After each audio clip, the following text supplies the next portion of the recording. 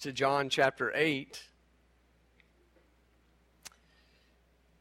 And praise the Lord, we are finishing John chapter 8. We've been in this passage, this chapter, for quite a long time. It's a lengthy description in John's gospel of Jesus' work and ministry at the Feast of the Tabernacles. And so by God's grace today, and Lord willing, we will finish this chapter this morning, unless the Lord Jesus returns, and we will understand more fully what Jesus has been doing. If I could remind you very briefly, Jesus is there in Jerusalem at the Feast of the Tabernacles. As we've said, week after week, he is preaching and proclaiming the gospel. He stands before the people in really John chapter 7 and 8 and declares that he is both the source of living water and the source of gospel light to the nations. In these bold and God-exalting passages, we see that Jesus is literally proclaiming a spiritual life that's only found in him. And of course, he's doing that in conjunction with the ceremonies of the Feast of the Tabernacles, the parade of the priests that take water from the pool of Siloam and they take it to the temple, pouring it on the altar, the lighting of lights at night to be reminded of the glory of God in the wilderness that led Israel as a cloud by day and fire by night. He is declaring with absolute certainty and declaration that he alone is God. And of course, with that declaration that he is God in the flesh comes great conflict. It is the truth of the gospel that divides as the light divides the darkness.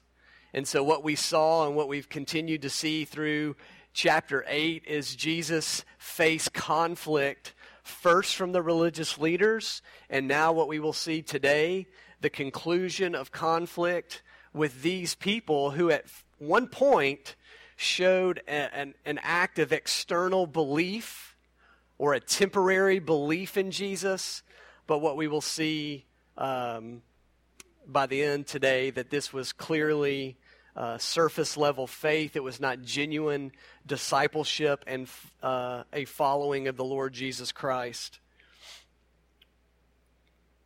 As we think about this passage today, I want to begin by asking you a question. Who are your spiritual heroes? Now, if you answer Jesus, you're giving me the Sunday school answer, right? Jesus is my spiritual hero.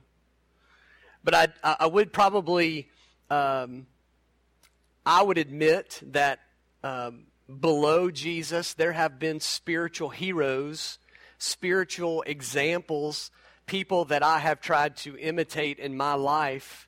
And God used these people to influence me toward a Christ-likeness. There are men in this church that are some of those men that God has used in my life to spur me on. As Paul says in 1 Corinthians 11, he says, imitate me as I imitate Christ. And that's a good philosophy of imitation, I guess you could say, where we look at people around us. A lot of times that's older saints, people that have walked through the valley of death and have feared no evil because they have trusted in the strength of the Lord. And those are spiritual heroes.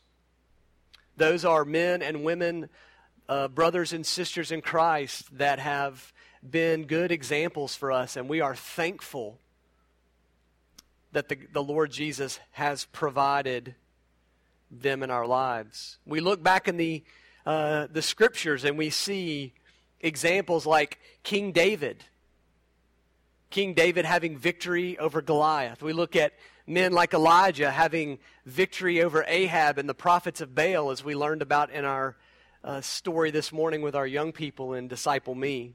We think about Moses' victory over Pharaoh, Peter's boldness at Pentecost, Paul's passion for the gospel to spread across the globe, Timothy's faithfulness to serve in difficult ministry situations. Those are just examples from the Scripture, not to mention the countless examples, the figureheads of evangelical Christianity throughout the history that we have learned from and gained wisdom from, that have pointed us back to the Lord Jesus Christ. Great preachers of the faith like Spurgeon and Whitefield and Edwards and Calvin and Luther, MacArthur, Piper, Sproul, and so on and so on. Those influential missionaries such as Lottie Moon and Adoniram Judson and Hudson Taylor and Jim and Elizabeth Elliot and so on and so forth. And this, of course, doesn't even begin to list the evangelical leaders in the last 50 to 100 years that continually influence as they live and breathe. I could go on, but the point is that God has blessed us with spiritual heroes, but there's a problem that needs to be addressed. And the problem is that we oftentimes take our spiritual heroes and we deify them and we worship them. Because they have meant so much to us, we oftentimes would rather learn from them before we would rather learn from Jesus. We oftentimes want to go to a book that maybe they've written instead of necessarily going to the passage that is glorifying and exalting the Lord Jesus Christ. See, these men and women are fallible human beings. And as we are tempted to idolize and worship these people, we are oftentimes severely disappointed when they fail us. The Southern Baptist Convention is going through a very difficult time as a convention. If you don't know, many leaders in the last 6 months have come forward, prominent leaders of our Southern Baptist Convention that we are affiliated with, that have come forward and for myriads of different reasons, confessing sin, losing their leadership responsibilities because they have fallen in some way or another into sin as leaders. So as I was looking at this passage this morning, I was reminded to keep our eyes fixed on Christ. That He is our only sufficient and preeminent spiritual hero. If you look to just mere men and you lift them up and you place them in high places, they will fail you at times. And if your identity is found in their teaching and your identity is found in their wisdom, and then they fail you, your identity will be grasping for something new because it will come crumbling down. But when your identity is in Christ alone, Christ will never fail you. Christ has never sinned, nor will He ever sin. The rock is steady and it's sure. Abraham was a spiritual hero to the Jewish people. Not only were they culturally and biologically affixed to Abraham, but he was, as they call him, Father Abraham, had many sons, right? And through the lineage of Abraham and the promises of God, what we're going to see in our story this morning is that Abraham, for the Jews, had become their means of salvation. They were declaring to Jesus that because they were Abraham's children, they had a spiritual identity with the kingdom of God. Jesus is going to correct their improper understanding of Abraham. He's going to correct their improper worship and he's going to redirect it to himself with an inappropriate reaction. See, the idea this morning and the purpose and the direction we're going is to basically see that Christ is preeminent over these lesser spiritual heroes that we may have in our lives. And we need to keep that into perspective. So let me give you 4 reasons why. 4 reasons why Christ is preeminent over our lesser spiritual heroes. Sounds pretty simplistic until we maybe realize and evaluate in our lives how we at times are guilty of idolizing humanity. Number 1, all glory from the Father belongs to and validates the Son. Now you'll remember Jesus is giving them reasons why he is the one that should be worshiped. He is the reason, he was the source of spiritual life. He is the light of the world. And in the context of John chapter 8, these particular Jews have shown an external belief in Jesus, and so he is kind of addressing this external belief to show them that their belief is not genuine. And like last week, I kind of summed this up for you. He's kind of given us 3 things. Number 1, and they all are interconnected, but number 1, he reminds them that we're all slaves to sin. And this is important for them to understand because as they understand their slavery to sin, they understand that the freedom of that slavery comes through Christ. Number 2, he tells them that they are children of the devil. Again, they have to understand that their actions are not reflective of people who are truly believing in God's Son who was sent into the world. Their actions are reflective of people who are trying to oppose God's Son, God's messenger, God's Redeemer, and instead they are acting like children belonging to Satan and his demons.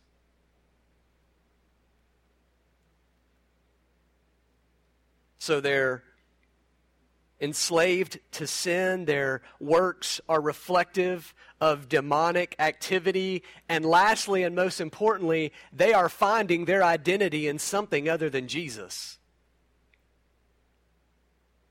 Now, if you're not jiving with me this morning, maybe because you didn't have a spiritual mentor, maybe you didn't have that person in your life that you really looked to as the kind of the material human rock of your faith in Christ. They guided you, they directed you, they pointed you to the Scriptures.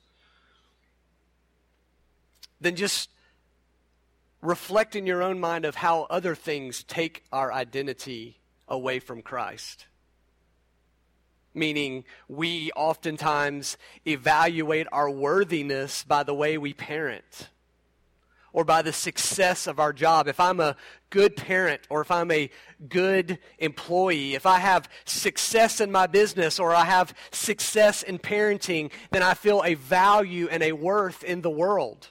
If my children are all walking in the truth, then that makes me as a human being feel as if I've done a good job spiritually raising them up in the nurture and the admonition of the Lord. But the danger in that is that our identity is found in those things, those earthly things that we don't have full control of instead of in Christ. So just like we cannot assure that our spiritual mentors will consistently walk with Christ and not fail, in the same way we cannot assure that our children will believe or that we will always be successful in ministry. Those things are fleeting, they are temporal, they will fail. But when our identity is in Jesus Christ, He will never fail us because He is Lord and King over all. And the one way that we see that this morning in our passage is that Jesus reminds us that all glory has been given to him by the Father. It belongs to him, and it validates him as the Son of God and not just a mere man. Look in verse 48. Let's read this down through the end of the chapter. The Jews answered him, "Are we not right in saying that you are a Samaritan and have a demon?" Jesus answered, "I do not have a demon, but I honor my Father, and you dishonor me. Yet I do not seek my own glory. There is one who seeks it, and he is the judge. Truly, truly, I say to you, if anyone keeps my word, he will never see death." The Jews said to him, "Now we know that you have a demon. Abraham died, as did the prophets, yet you say, if anyone keeps my word, he will never taste death. Are you greater than our father Abraham, who died, and the prophets died? Who do you make yourself out to be?" Jesus answered, "If I glorify myself, my glory is nothing. But it is my Father who glorifies me, of whom you say he is our God. But you have not known him, I know him. If I were to say that I do not know him, I would be a liar like you, but I do know him, and I keep his word. Your father Abraham rejoiced that he would see my day. He saw it and was glad." So the Jews said to him, Are you not yet 50 years old, and you have seen Abraham? Jesus said to them, "Truly, truly, I say to you, before Abraham was, I am." So they picked up stones to throw at him, but Jesus hid himself and went out of the temple. Jesus' first point to them is merely to say, don't look at what I am saying, look at what the Father has done through me. The evidence that I am bringing forth is merely an evidence that is external of myself. He says, I'm not trying to glorify myself. My glory is nothing. It is the Father who glorifies me. It is the Father who is honoring me. They are calling Jesus a Samaritan and a demon. They are dishonoring the very one that God has sent on this earth, who is God in the flesh. They are treating him just as the Old Testament prophets were treated before Jesus ever came. Now, why would they call Jesus a Samaritan and claim that he has a demon? Well, to call Jesus a Samaritan was just an offensive insult to him. For one Jew to question the Jewish heritage of another Jew, in their minds, was demonic. It would be something that an insane person would do, and insanity to a Jewish person was linked back to demon possession. And we see, of course, evidence of that. But to say that Jesus is a Samaritan is merely like a Bolton High School graduate insulting you by saying you went to Bartlett. Oh, you went to Bartlett, I understand what it's like.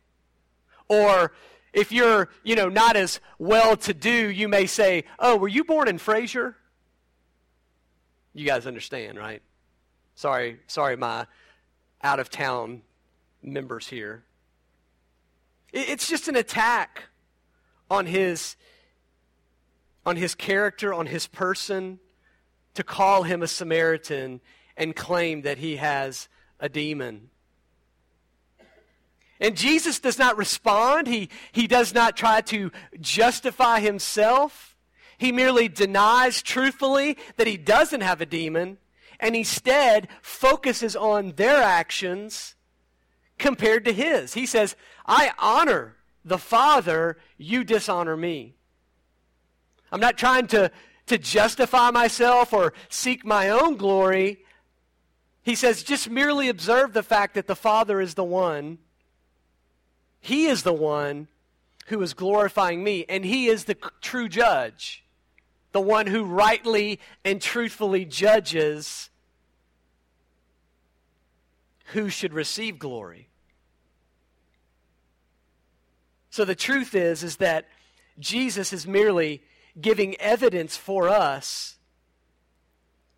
that He is the Son of God, that He is the one who deserves the glory. Not a glory reserved for the Old Testament saints, not a glory reserved for the New Testament saints, but a glory reserved for Christ alone. And of course, like humanity's great temptation, these Jews had propped up Abraham as if he deserved honor, and that they deserved honor because they were related to Abraham, and somehow that validated them as belonging to the kingdom just by a spirit or a physical heritage. Jesus lays waste to any thought and says, no, just like He says in John chapter 3, you must be spiritually born new. You must have a spiritual birth, believing in Christ alone. So my children, they have no spiritual heritage in Christ Jesus because they belong to a family where their dad is a pastor and he teaches them God's Word.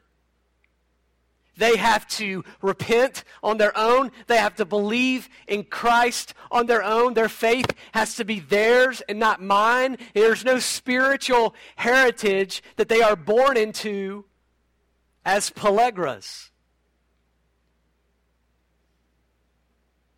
And just to be clear, Abraham proved to us that he didn't deserve honor and glory. Do you not remember, as the Jews prop up Abraham, can we not be reminded of Genesis chapter 16? Where Abraham and Sarah, or Abram and Sarah at that time, are growing impatient for God's promise to come to fruition. God had promised them that He would be the father of many nations, of an innumerable amount of people. And as their age is increasing, their patience is waning. And so what does Sarah do? She devises a plan for Abram to marry and have a child with her servant, her woman servant. So Abram does. He has a child with her named Ishmael. And then what does Sarah do? She blames God. God has prevented me from bearing a child. Abram listens to the voice of his wife instead of lead his family the way that it was instructed for him to lead. This is exactly reflective of the leadership of Eve over Adam in the garden when there was the fall of man. So Abram has this child. He even asks God at one point to allow Ishmael to be the God of promise. Sarah responds in jealousy to this child being born and hatred towards Hagar, and she convinces Abram to cast them out of their home. So now Abram has listened to the voice of his wife instead of being a spiritual leader. He's impatiently gone ahead of God instead of waiting on the promises of God.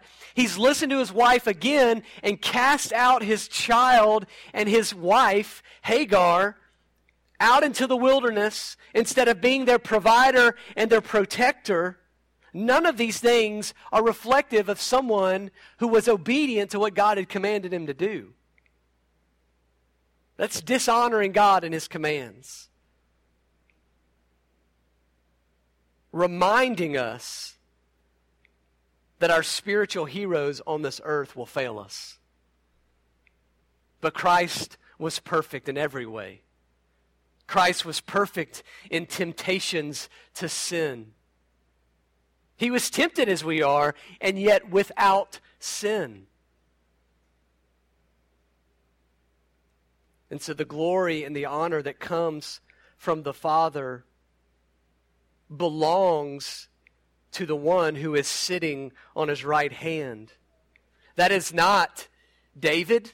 That is not Abraham. That is not Moses or Elijah or any that have preceded him. That is his Son, the Lord Jesus Christ, the one who was crucified on our behalf. So Jesus' point to these men are particularly, who is the Father glorifying? He is glorifying me, not Abraham. Number 2, Jesus says in verse 51, "Truly, truly, I say to you, if anyone keeps my word, he will never taste death." And the Jews said to him, "Now we know that you have a demon. Abraham died, as did the prophets, yet you say, if anyone keeps my word, he will never taste death." Jesus' point is that all the words of the Son of God, the Lord Jesus Christ, lead to eternal life. Jesus is again making a distinction. He's making a distinction that all the words of all the Scriptures point to Him, and thus He is the source of eternal life. If anyone, he says, keeps my word, he will never taste death. Means he will live for eternity, forever. His point is that a person who is truly submitted to God, who is in a relationship with God, will keep the word of God. And that his words point to eternal life. All of God's word, all of his revealed word, starting in Genesis chapter 1, tell a story of God's redeeming work through his Son, by which he promises and accomplishes the work as the substitute sacrifice for sinners on the cross, and the resurrection from the grave that cancels the debt of sin and ushers in new life in Christ. That reconciling work of the eternal Son of God was planned before the foundation of the world. It was foretold in Genesis chapter 3, foreshadowed in the lives of Abraham, Isaac, Jacob, Joseph, Moses, Joshua, Samson, Rahab, Samuel, the judges, the kings of Israel, anticipated by the major and the minor prophets, and fulfilled in the person of Jesus. Folks, all of Scripture points to Jesus as the true source of eternal life. The Father has attested of it, and this word that we have points to Him. And Jesus' point is, you reject this word. You reject the words, you don't have eternal life. As you keep the word, you demonstrate that you do have eternal life. So merely Jesus is condemning these Jews for not believing in Him as the true Son of God. Here's what He's not saying. He's not saying that obedience to God's word earns spiritual merit badges that attain for us salvation. If we take that sentence, if anyone keeps my word, he will never see death, if we take it by itself, if it's printed on those little daily inspirational quotes that we keep in our bathroom as we leave the bathroom for the day, and we're like, oh, today is June 2nd, and let me read my inspirational quote. If we take this out of context, then we sound a lot like the Muslims and the Hindus. Oh, well, if I just obey God's word, then I will earn a way to salvation. He's not teaching that.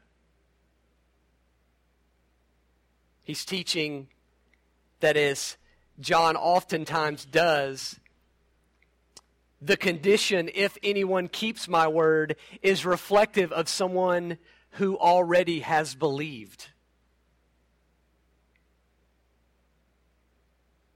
And so as someone who has already believed and is keeping the word, it is adhering or preserving or obeying the word, in their daily lives, they are someone who will never see death. Jesus is also not teaching that a person never dies, although it is possible. We could all be sitting here right now and the Lord Jesus returns and we will never taste death, right? Jesus could come from heaven, and as he returns, he will ascend, and we will go to meet him in the air, and he will return and create a new heaven and a new earth. And those of us that are on the earth will not experience death. But he's not making that as the standard, because the standard is our bodies will die, but that we will spiritually live beyond our physical death when we believe and trust in him as the eternal and only Son of God. Their confusion is this: well, Abraham died. Are you insane?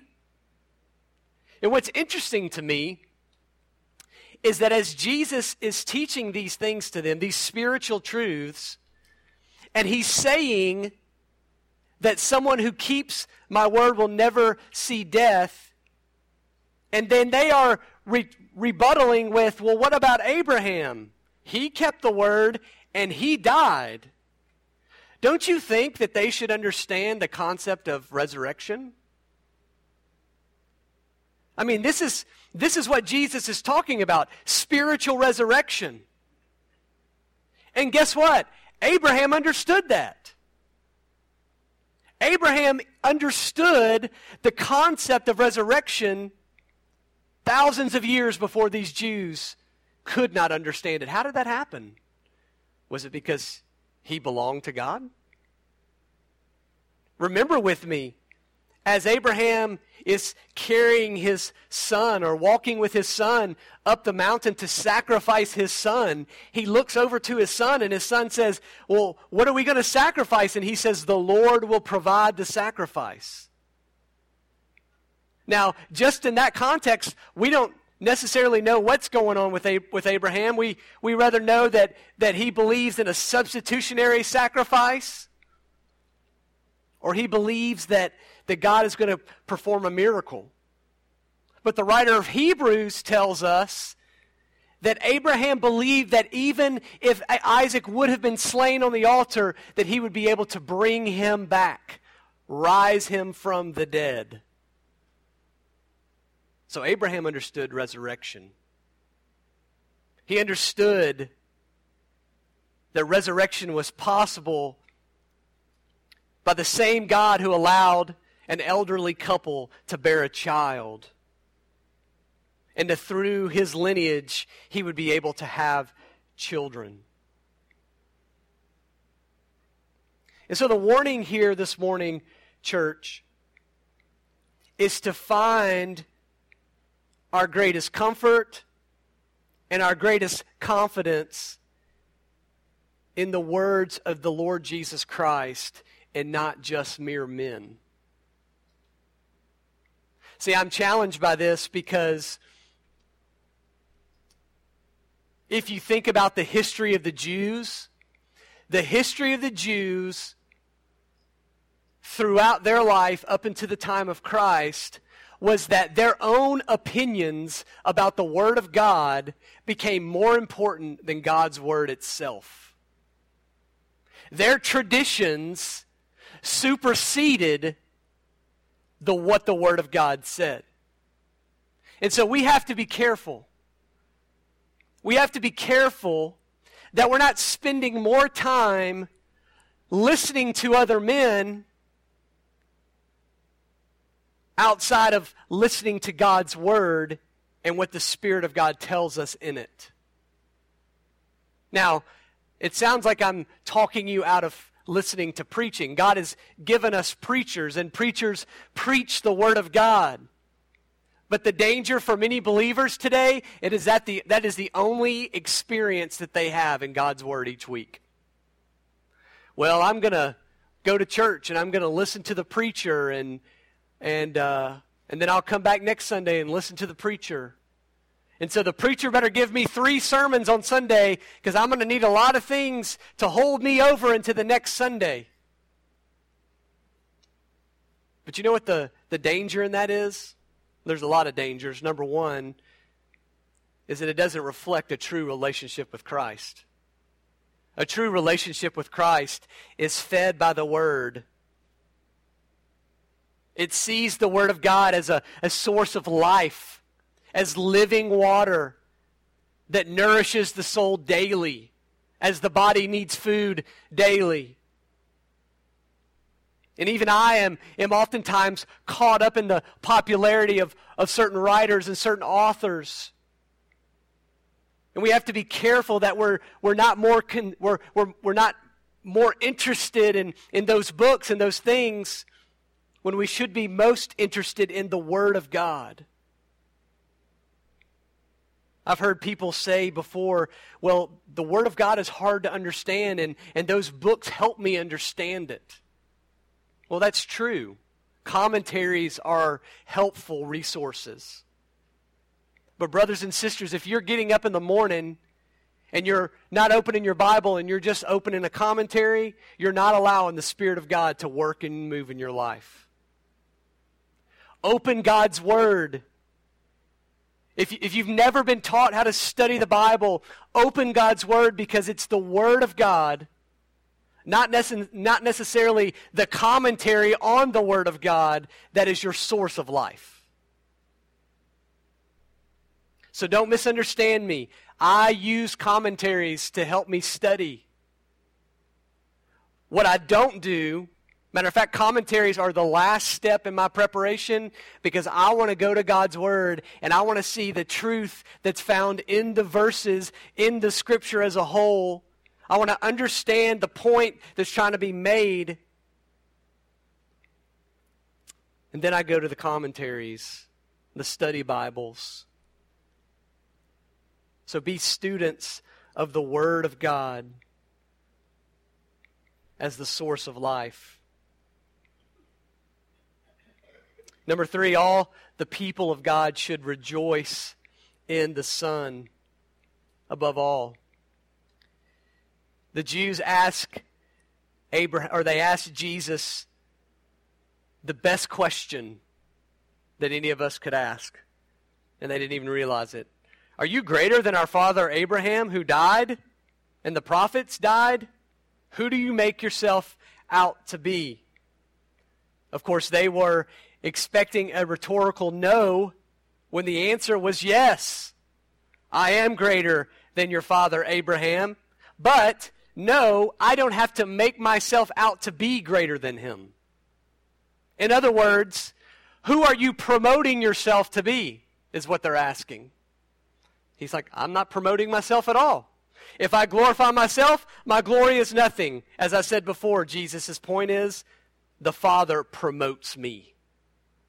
The Father glorifies me. The Father has revealed to you that I am the true Son of God. So believe it or not. Believe it or not. But then he says in verse 56, he says, your father Abraham rejoiced that he would see my day, and he saw it and was glad. Now there's a lot of debate and a lot of speculation about this verse. How did Abraham see Jesus' day? Some say, well, he saw it from heaven. He saw the resurrection. He saw the death of Christ. He saw the glory, the ascension. He was able to enjoy, kind of as a spectator, the things that he believed by faith. Others speculate that it was there on the mountain with his son Isaac, that as he encountered this substitute ram in the bush, That it was there that he was given insight into the future. An insight that allowed him to see the Messiah coming and the fulfillment and what that ram in the bush represented for the future.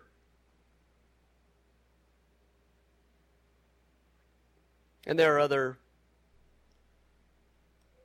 ideas that are less popular. But the truth is we don't know exactly the answer of how did Abraham know. We don't. We do know that Jesus Christ is the eternal Son of God, and he's speaking truth always from his lips. And so all we know is that this verse tells us that Abraham knew and he rejoiced in the day of Jesus. Whether that was looking forward to that day that the Messiah would come or looking down upon that day as it was coming, the point is that the rejoicing is always in the Son above all things. Let's not get caught up in how Abraham saw it. Let's get caught up in why he did it. Why did he rejoice? Because he belonged to God. Because he, by faith, had accounted to him righteousness. A righteousness that he didn't deserve. A righteousness that was attained for him by the Lord Jesus Christ. And so there was a sense of rejoicing. A sense of gladness. Abraham was not into self-promotion.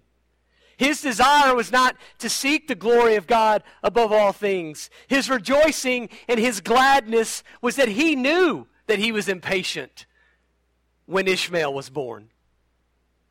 He knew that he did not submit to the truth and the wisdom of God at all times, but that the Messiah would come and he would live a perfect life and he would provide the righteousness needed for us to be freed from our sin, reconciled to our God, and live eternally in heaven.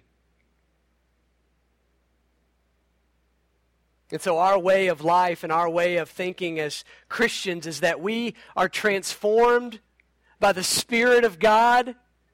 Before Christ, we are people who want to rejoice in ourselves and others. We must not lie to ourselves in thinking that we don't idolize other people. We do. And the danger is that we are like the Nebuchadnezzars of our day. We want to sit back and idolize ourselves and reflect upon all that we have accomplished. We want to sit back at the end of our lives and say, look at all these great earthly treasures that sit in my investment account or sit in my 3-car garage or sit at the family reunion dinner table. All these things that I've accomplished. The unregenerate heart looks back and sees the treasure troves and finds comfort that our life was well spent on this earth. But a transformed person is so radically changed that those treasures melt away. Our long-term planning is completely erased and redone to leverage our life for the glory of Jesus. Not for personal treasures, but for personal time spent serving and glorifying our Savior. We want to serve Him because Christ died radically to save us from the pit of despair and raised us up to share in His glory. So Abraham rejoiced as we rejoice in the Lord, because there is fullness of joy in His presence.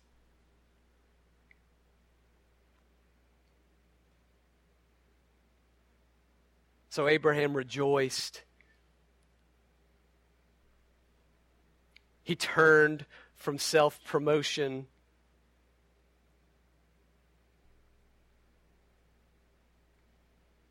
Reminded me of Acts chapter 14 when Paul and Barnabas go into Lystra and Paul performs miracles. And what happens?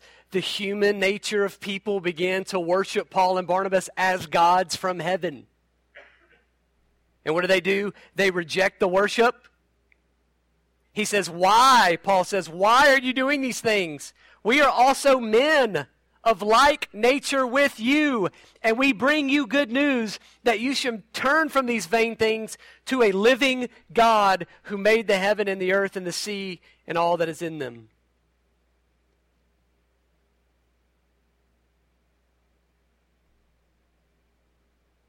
So how in your life are you seeking to give Jesus Christ the supreme glory due to his name? What accomplishments do you have that the Lord Jesus Christ did not give you? What spiritual victories can we take credit for? What power do we have to defeat the power of sin and death?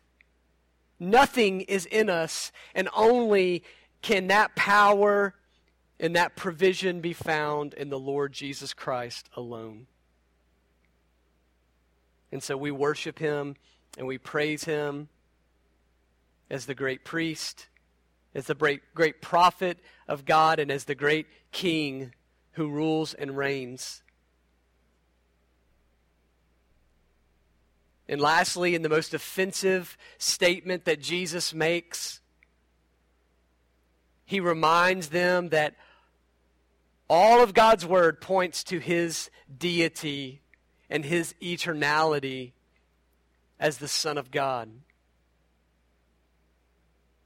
This is where Jesus, as I call it, drops the mic on their misconceptions and their misunderstandings and their unregenerate hearts. And he basically says, look, I know where your heart is. I know where your allegiances are. You are not believing in me. You are believing in your spiritual heritage. So let me just say it bluntly and clearly. That's where the truly, truly comes in. Truly, truly, I say to you, before Abraham was, I am.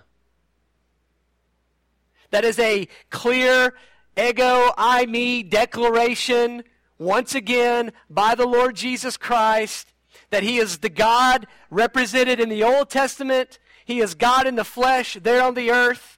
He is greater than every prophet and priest and earthly king that lived before him and that will live after him.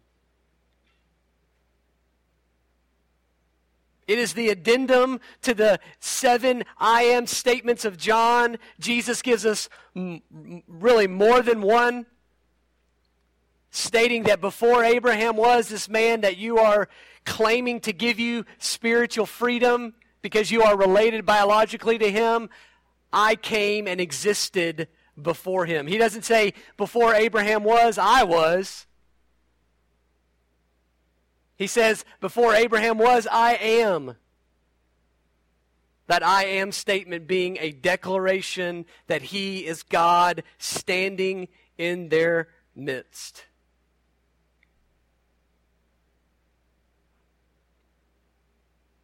And of course, you would think that a proper response of someone claiming to be God, with all the evidence undergirding that claim, with the validation of the Father, with the fulfillment of the prophecies pointing to Christ, with the demonstration of his power, with miracles, all these things, with his authority in which he spoke truth, you think that they would respond in worship, but instead they picked up rocks to stone him. Leviticus 24:16, whoever blasphemes the name of the Lord shall surely be put to death. All the congregation shall stone him. The sojourner as well as the native, when he blasphemes the name, shall be put to death. These Jews were merely fulfilling what Jesus said earlier when he said to you, why are you doing Why aren't you doing the works Abraham did? You seek to kill me. And now they pick up stones to fulfill that. Thus giving us a demonstration of their heart, that their allegiances were to Abraham and not to Christ, the eternal Son of God. They were not able to understand and see and thus believe in the Lord Jesus.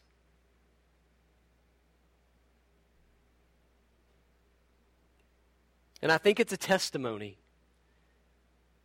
to the fallenness of humanity.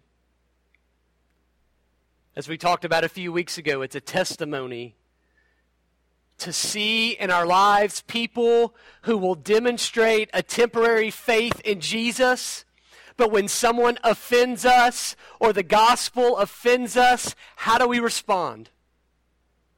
When we respond in picking up rocks to throw at the truth of the Scriptures, or at the focal point of the Scriptures, the Lord Jesus Christ, when we are willing to put that person to death instead of worship the eternal Son of God, we are only giving evidence of our lostness and our unregenerate heart. But for those of us who believe, we worship and praise this Jesus, the one who is the living water for our souls today.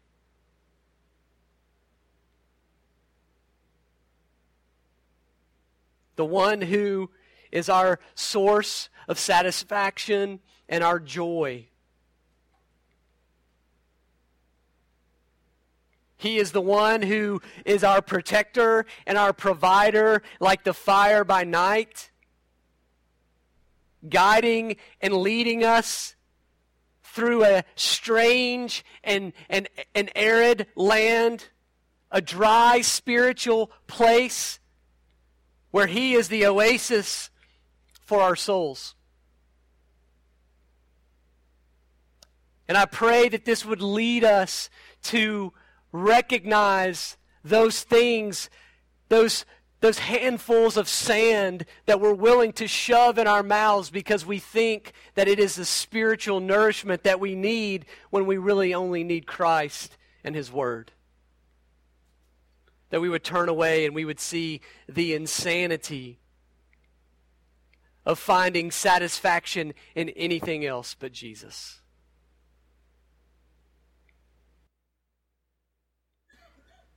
And so we praise Him and we worship Him as our Lord. Would you pray with me?